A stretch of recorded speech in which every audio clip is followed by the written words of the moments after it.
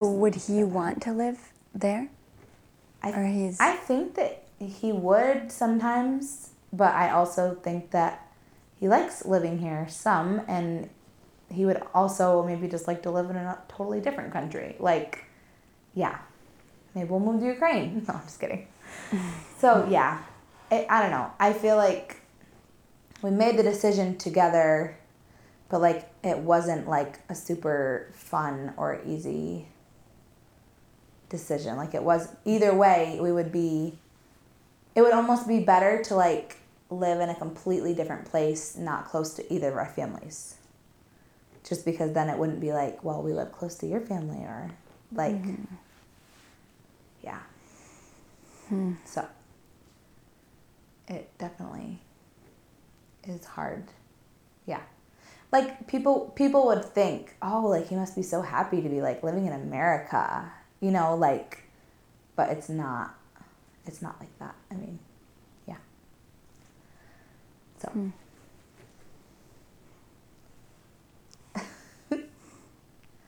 So how did you decide to live in Copenhagen or Belleville? Did you have to choose a totally different town? Because you have Rome, like then you move to Rome. Turin is in Rome, right? I think. Italy? You mean they're both in Italy? That's what I'm. Rome? That's what I meant to say. Turin? Italy.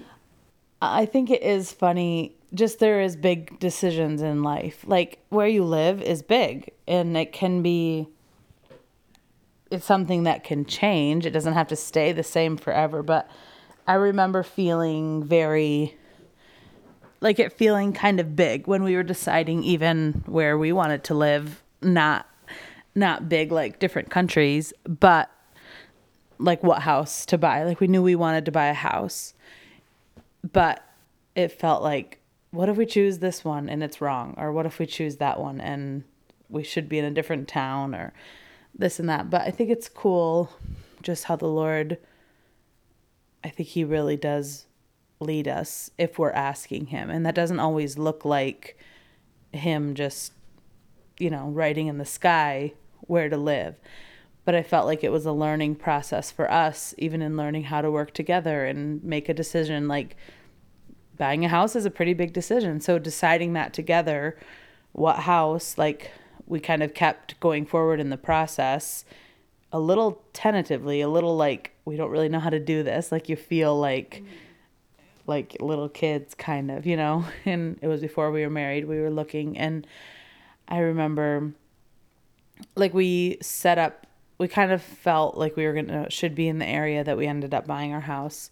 And so we looked at several houses in that area, and we were going to church at the time in that area. And we looked at several houses, and I remember we didn't feel great, about a couple of them. So that was good. We were in agreement. But then even there was a house that we drove by on the way to church every week.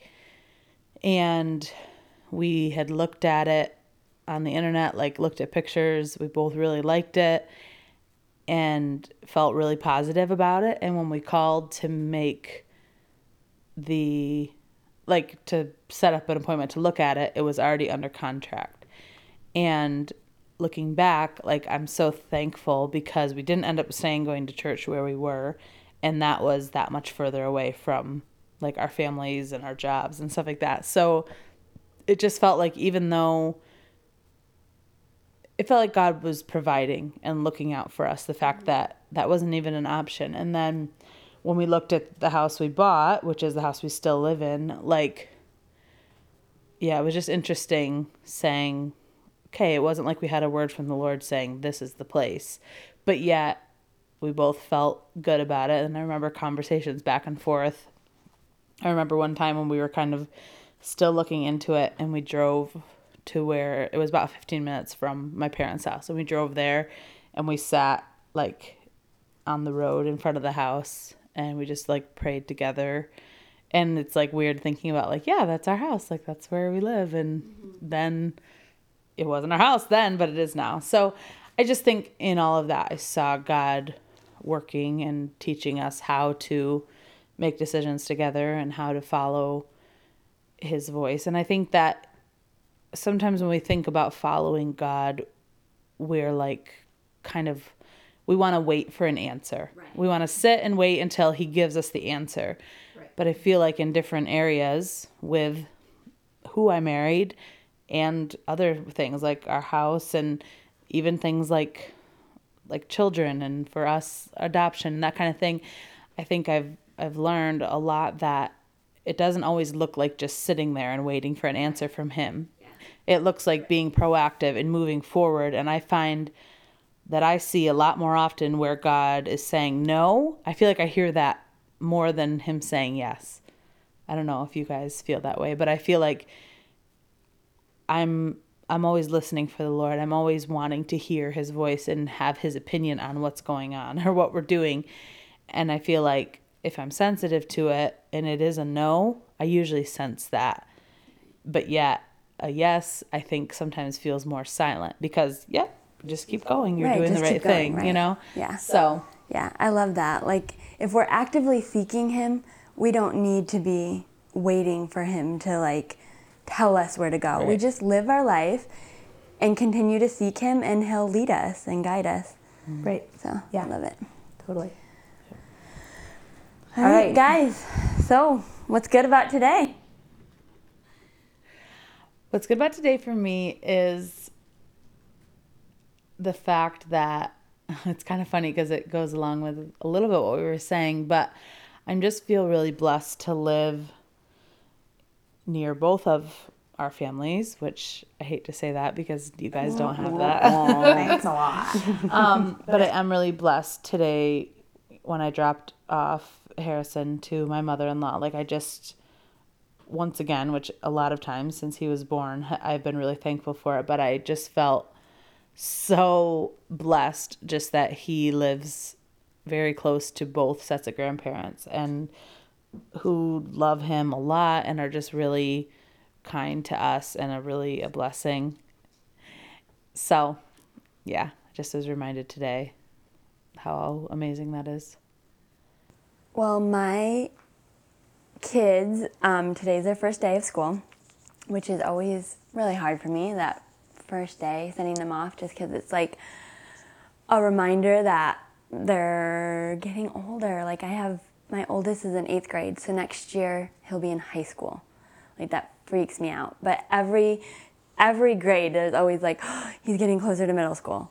You know what I mean? Like, there's always something.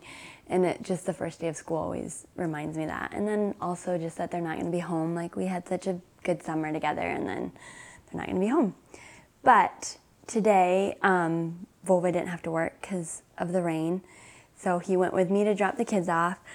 And then we were able to spend the morning together. And it was really fun and kind of made it easier. Made the day easier. That's really fun. So. That's nice. What's good about today for me is that this weekend my husband and I are going away, and we're just going to get a hotel for a couple nights, and I'm really excited about it. It's just going to be nice. We're going, did I say alone? Did I say we're going away alone without our son? So I'm looking forward to that time, just to have a few nights alone. That's really fun. Yes. Well, I loved hearing both of your stories. And we hope you enjoy listening as well. Yeah. All right. Have a good day. Have a good day. Bye.